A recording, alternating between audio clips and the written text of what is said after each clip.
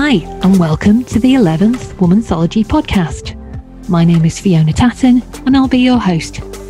Womanthology is a digital magazine and professional community powered by female energy and ingenuity. We champion equal recognition and reward for everyone, sharing opportunities, ideas, and a deep pool of collective wisdom, supporting each other to be unstoppable. In this episode, we're going to revisit some of the conversations with guests we met in 2020 and what they've taught us. As ever, we'll hear from Ines Santos, who will share the details of the stories in the latest written issue. Back in episode 1 in July, when we were just coming out of the first lockdown in the UK, remember how great that felt? We heard from friend of Womanthology and MasterChef finalist turned entrepreneur chef, Sarah Dennison, who featured in our very first written issue of Womanthology way back in 2014. Sarah's returned to her career as a critical care nurse to help on the COVID-19 front line and shared with us what it was like to work in such an unrelenting environment. The environment is surreal. You had to do donning and doffing, PPEs, very hot, visors, specs, double gloves, tape around your wrists, shoe covers, 2 or 3 pennies, one on top of the other, difficult communication with your colleagues, difficult communication with your patients, dehydration comes to mind, and just exhaustion all around. I strongly believe that if I had to do it, I would do it again, because that's what nurses do. And I'm very, very proud that I was part of this pandemic that we never really envisaged. And that's what the lesson is, that we never know what's around the corner, and we need to be on the guard and overall try to be kind with one another, not just during pandemics, and to respect, especially now with all this social distancing, and it's a big change for humanity. What we need to take stock of is that the world has become a different place altogether. In episode 2, we spoke with Jennifer Titsopoulos, founding member at Board of Innovation New York, who's been doing a huge amount of work on the low-touch economy, a term coined by her consultancy company to describe the adaptations organisations have had to make to their operations and business models as a result of COVID-19. The strategy for success in this time is adopting digital. So a digital is an answer to being a fast mover, but it's also an enabler. It's the first time we've ever seen technology being probably the most stable of all industries. So regulations are changing, consumer behaviors are changing. Technology is actually pretty stable right now. It's your best bet to change your behaviors and try something with AI or that chatbot you always want to do. So I think that's really interesting that that's usually the most disruptive space, and it's starting to stabilize right now. In episode 3, we chatted with our great friend, Dr. Helen Mees, about getting more women into STEM careers. She thinks things need to change. Here's how. There's still this idea that women shouldn't or can't do science or don't feel that it's a place for them. And so they miss out at those very formative periods of time, i.e. GCSE and A-level, to be able to then go on to do degrees in the subject. Now, there are universities that are now opening up that don't require you to have those science skills, those science backgrounds that you learn by doing within the university. It's a much more practical approach. And I think that may be more appealing, to young women. So I think there's an opportunity there. I think we need to have much more broad curriculum for young people up to the age of 18. I think we are siloing people too early and not giving them the opportunity to become multidisciplinary in their skill set. We expect them to either do science or arts or languages. And actually, all of those are valuable to a STEM career.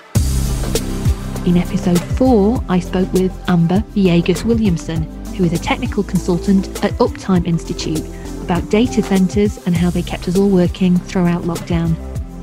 who knew? So much went on behind the scenes to keep us all connected. I was having a look just before this chat, and Ofcom 2020 have now said that the average UK home broadband is at 64 meg. So that's like a whopping, 25,000 times faster than it would have been in 1997. So, we kind of moan when our internet gets cut off or when it slows down.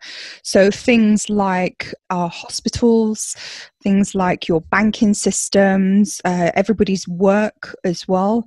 Many people have moved remotely, so that increase in traffic there has really impacted sort of the data center world. And the thing that people don't realize when we're talking about cloud is that actually cloud is a data center. So that is a building somewhere or several buildings somewhere where they have servers and they are housing stuff. It's not sort of in the sky. So, it's one of those things that although COVID has been devastating for us globally, it has shown just the reliance that we have on digital and digital tech. And to be able to operate any digital tech, you need data centers. Hey there, my name is Ines Santos. I am the Associate Editor for Womanthology, and here I am again to tell you all about our final issue of 2020, Talent Takeover. The stories include Hannah Kerr, first officer at Cargo Union, talks about how her dream of becoming a pilot was almost shattered when she lost her job as a result of COVID-19. She also tells us how sharing her story via LinkedIn post led to a global outpouring of support that lifted her up and helped rebuild her confidence, which she's used to support others in the same position. Ella Podmore, materials engineer at McLaren, shares her passion for supercars and how honored she was to be shortlisted for the IET's Young Women Engineer of the Year award. The results are due any day now. Also, Jacqueline De Rocas, president of Tech UK, the UK's technology trade association, tells us about the benefits of female leadership and how it is always possible for tech companies to find diverse talent if they search hard enough for it. Naomi Timberley, growth and innovation consultant at Alt Theory, informs us about Freelancer Her 100, a fully funded program that will create an opportunity for 100 female freelancers in the creative digital tech and media sector in Manchester to thrive. Holly Moore, solicitor apprentice at ITV, talks about the unusual but rewarding route she decided to take to become a solicitor by studying at university and doing a 6-year apprenticeship at the same time. She tells us about all the benefits and reminds us that there is a suitable route for everyone. Joe Yarka, occupational psychologist at Birkbeck University of London, explains how behavioral economics and nudges can be used to improve gender balance. Last but not least, Isabel Davis, owner of Easy Lane, award-winning British fashion brand and leading voice for animal welfare in the fashion industry, tells us all about her new website, No Cash Club. This is a barter website specifically for small businesses, artisans, artists, and freelancers to swap skills and stock. No money? No problem. Do check out our website www.womanthology.co.uk to read the full stories. And that is all from me. Happy holidays! In this episode, we're going to revisit some of the conversations with guests we met in 2020 and what they have taught us. In episode 5, we talked with our very own digital guru, Harvey Morton, and the topic of authenticity in diversity and inclusion came up.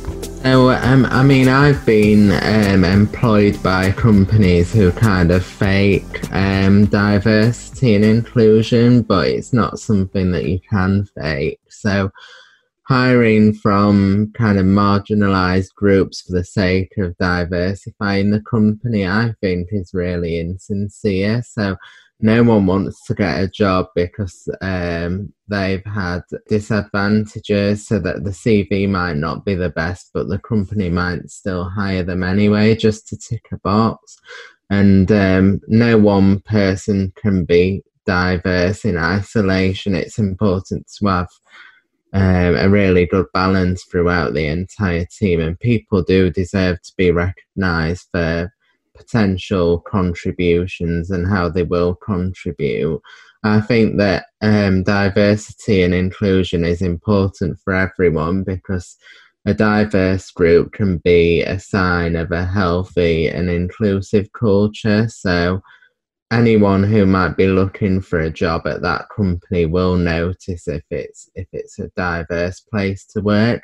A few years ago, I had an interview for the Apple Store, and that was one of the most diverse interviews I've ever been to, and it was full of quirky and fun personalities, and that's something that I've only ever seen and experienced once, and it really does stick out in my mind. In episode 6, we spoke with Lalitja Davila about her involvement with the Royal Aeronautical Society and how it superpowered her career. Have a listen. I think I'll talk to the girls about the membership to the Royal Aeronautical Society. So what I want to, when I talk about my advice to girls, when I say be brave, I don't want to be someone who just talks. So I'll tell you my own story. I was a student when I started attending the RAS events, and I was not organizing anything. I was merely an attendee going to these events. And 2 things happened for me there. One, a call for a secretary was made. The previous secretary was leaving. And at the time, I didn't have any experience organizing such a program, and the lady who was before me, she was a senior manager. So, I was a student. But then I thought, I'm a student, I have time on my hands. I'll just apply for the position anyway, and then see where it goes. Thankfully, she interviewed me, and it was a very scary interview, I'll be honest. But I got the role, and it really has changed my life, because I've been exposed to this wide variety of aviation professionals. Possibly I couldn't have been in contact with many of these people if it were not for the RAS role. And in one of these events, I met my to-be employer. In episode 7, I talked with Professor Dame Athene Donald about the implications of COVID for gender balance in science. There's been some evidence gathered in the academic community showing that the number of papers or grants being submitted by women is sort of falling behind. Whatever proportion you might expect between men and women, the women are finding it harder to do this while they are working from home. Now, of course, again, many men will be helping, looking after the homeschooling and the childcare and all the rest of it. But on average, it's more likely to fall to the woman's lot. So that is a major additional hurdle in making it hard. And I think it's a challenge if we look, say, a year or 2 ahead, and you try and compare applicants for a job or for promotion or whatever, one man, one woman, and you say, well, the woman's got fewer papers submitted. How do you factor in the fact that actually she was trying to juggle all these different demands on her time? And I don't know the answer. I think it is right that these questions should be asked, that it should be possible for people to say, well, I really had very little time, because between looking after my 5-year-old and writing a new lecture course, I couldn't do anything else. But you can't tell if people are telling the truth, of course. I mean, it's really hard to know how to take these things into account. But I think it'll be down the road that we see the consequences. In episode 8, I spoke with Alex Evis of EMIS. At this point, I should give a big shout out to EMIS because they're one of our sponsors. Alex shared her motivation to work in the healthcare space. I get pretty enthusiastic about the potential to make a difference. I'd like to think that the people that join our team are also enthusiastic about it because it's super exciting. I mean, if you think about the workforce of the NHS, I think it's about 70% female in terms of the care providers. It's one of those roles that's traditionally a bit gender biased, that there's more women in the care providing roles than men. Yet at sort of management level and innovation level, that ratio is switched. I think it's a real opportunity for women to get involved in building solutions that make the working lives easier of the amazing people that work in the NHS on the front line delivering care. But also, we're all patients, right? So all the work that we do in the analytics team ultimately benefits ourselves, whether that's lengthening our lives, making us healthier, keeping us fit. And that's pretty special. You don't get to do that every day when you go to work normally. In episode 9, I chatted with Jane Duncan, architect and past president of the RIBA, about the power of networking, volunteering and being a doer. I think we all need to be more Jane and get involved. What do you think? I do like having meetings and talking to people. If I'm going to put lots of voluntary time in, I want to make sure that we're going to get something out of it. So I don't think I would not qualify myself as a minimalist volunteer. I don't go for lunch. I don't go for the chat. I go so that we can do things. And so all the way through my work at the Institute, I've done lots of projects to make a change to the industry and profession and architects and documents and knowledge and business skills and everything. That's really what it's all about. Before I knew it, I was recording episode 10. I chatted with Dr. Jodie Akid, who's a happiness expert. We talked about self-care in the midst of COVID, but we also talked about what happens after, and I liked it. Maybe there is some light at the end of the tunnel in this truly terrible year.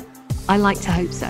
When crises come to an end, whether they're personal or societal, there's sort of a reordering and a resettling of priorities that often come out of it, which you don't always do when you're in it, because you're just in survival. You don't look up, you're kind of getting by hour to hour, day to day, week to week. And certainly in COVID, it's been such a weird period because no one's even had anything to look forward to. So I think people have stopped looking up because that was just a disappointing outlook.